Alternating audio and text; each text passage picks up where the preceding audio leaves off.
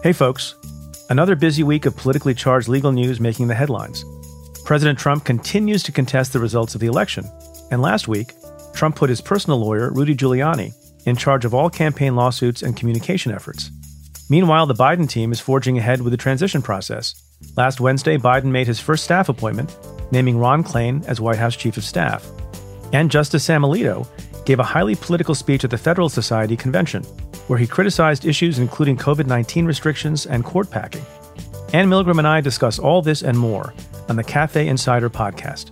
Today, we're sharing a clip from the episode with listeners of Stay Tuned. To hear our full conversation and access all other Cafe Insider content, try the membership free for 2 weeks. You can do that at cafe.com/insider. That's cafe.com/insider. College students with a valid.edu email can head to cafe.com/student and sign up at a lower rate. Again, that's cafe.com/student.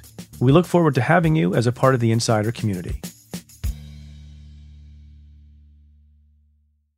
So ordinarily, if Donald Trump were playing properly and seeing the handwriting on the wall, we would be talking about all the moves being made during transition. Obviously, the Biden team is doing some things, but they can't do all the things that they would otherwise be doing because the president refuses to concede and refuses to make available resources, refuses to make available personnel on his team. The head of the GSA, Emily Murphy, refuses to make available funds and office space. So that's a pretty substantial problem. The one thing, before we get to this sort of impasse of transition, the one announcement made that is not surprising is our friend and former podcast guest, Ron Klain, has been named to be the chief of staff for the incoming president. Now, I don't know if you know this, but Ron Klain has been the chief of staff to every vice president going back to John Adams. Did you know that? I did not know that. He looks very young. Not all of them. Not all of them. But he was chief of staff to Al Gore. He was chief of staff to Vice President Biden.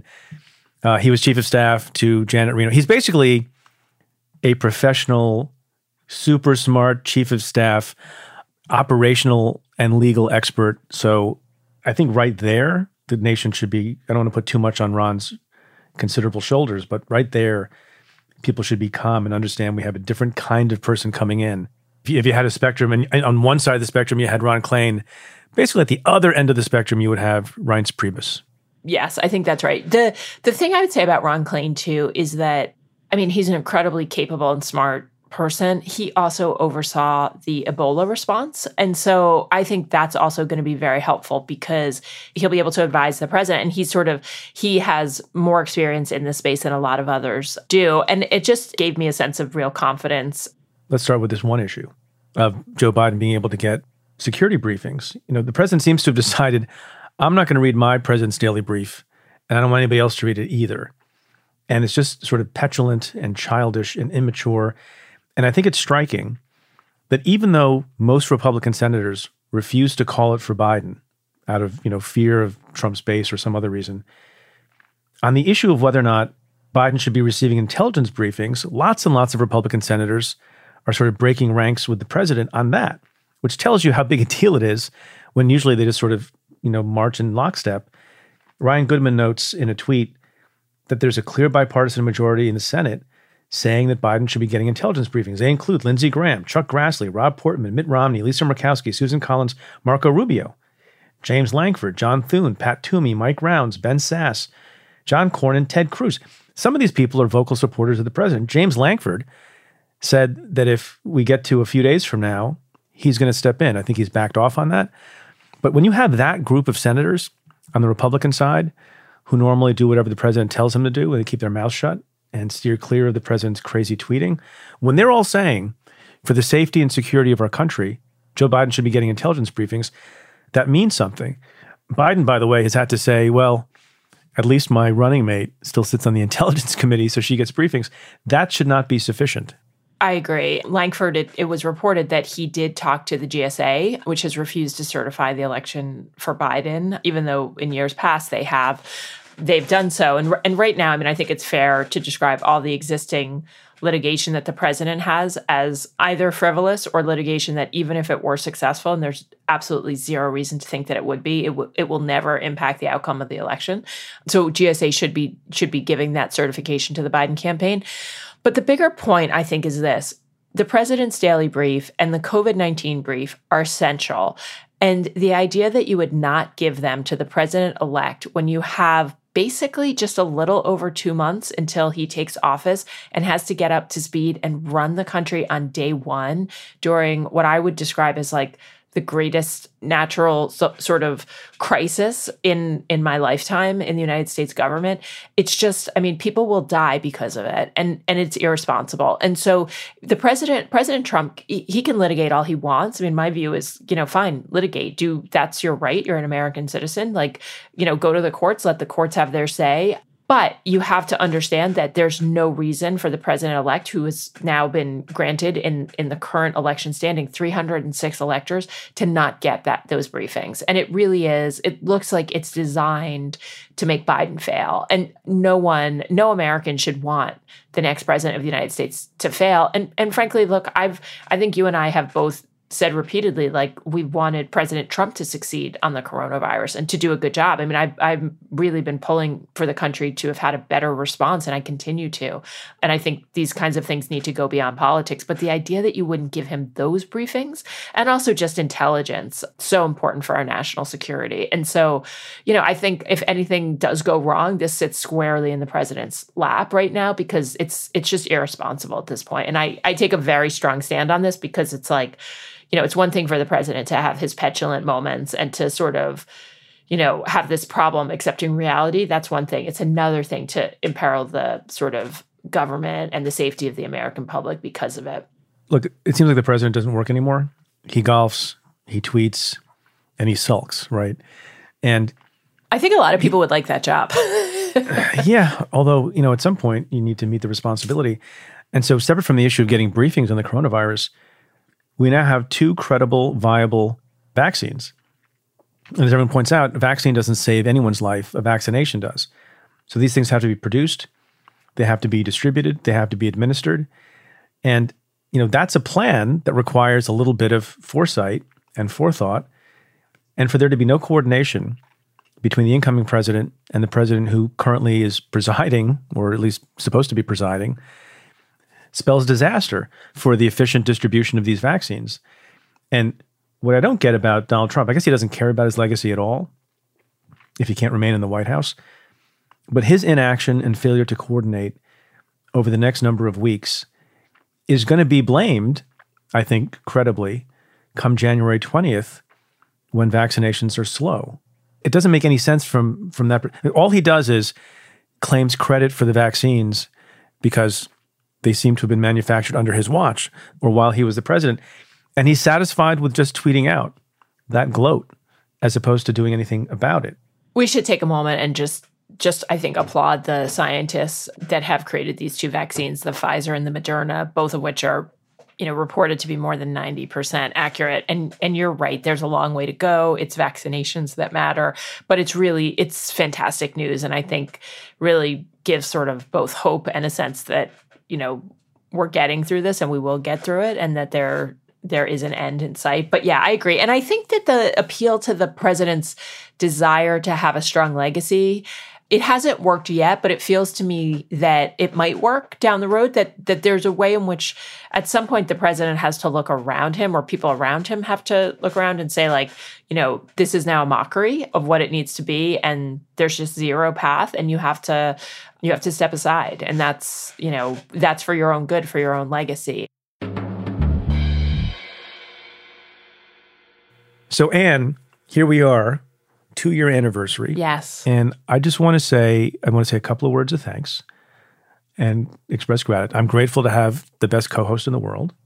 I'm grateful to have the best team, the cafe team in the world, and the best audience in the world.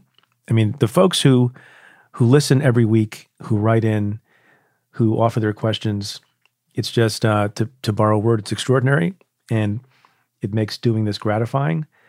So I thank you. I thank you. And thanks to the great team and the listeners. It's been such joy. And so I think, for anyone who's hung in with us for the last 2 years and this whole episode as well, we have a little bit of a treat.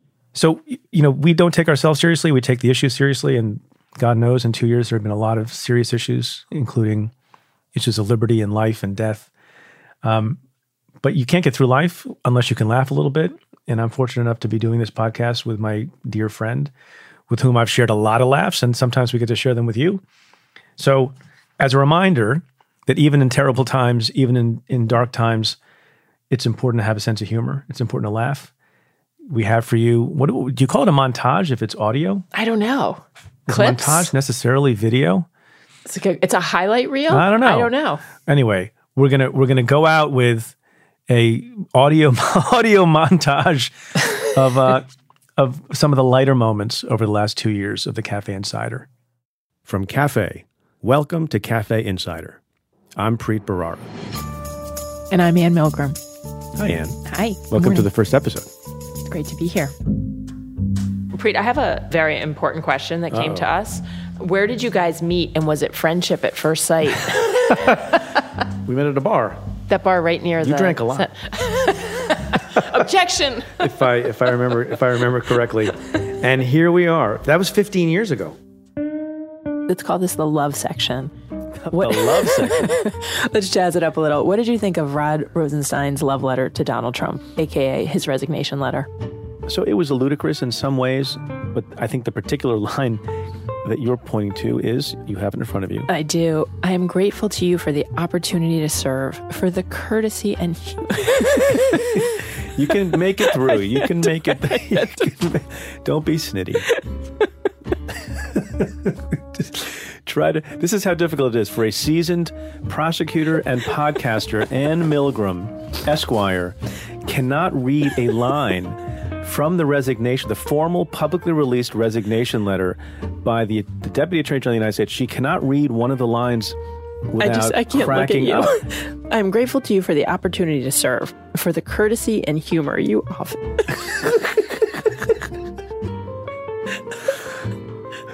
You've never laughed this hard at any joke I've ever told you, and I've known you for 15 years.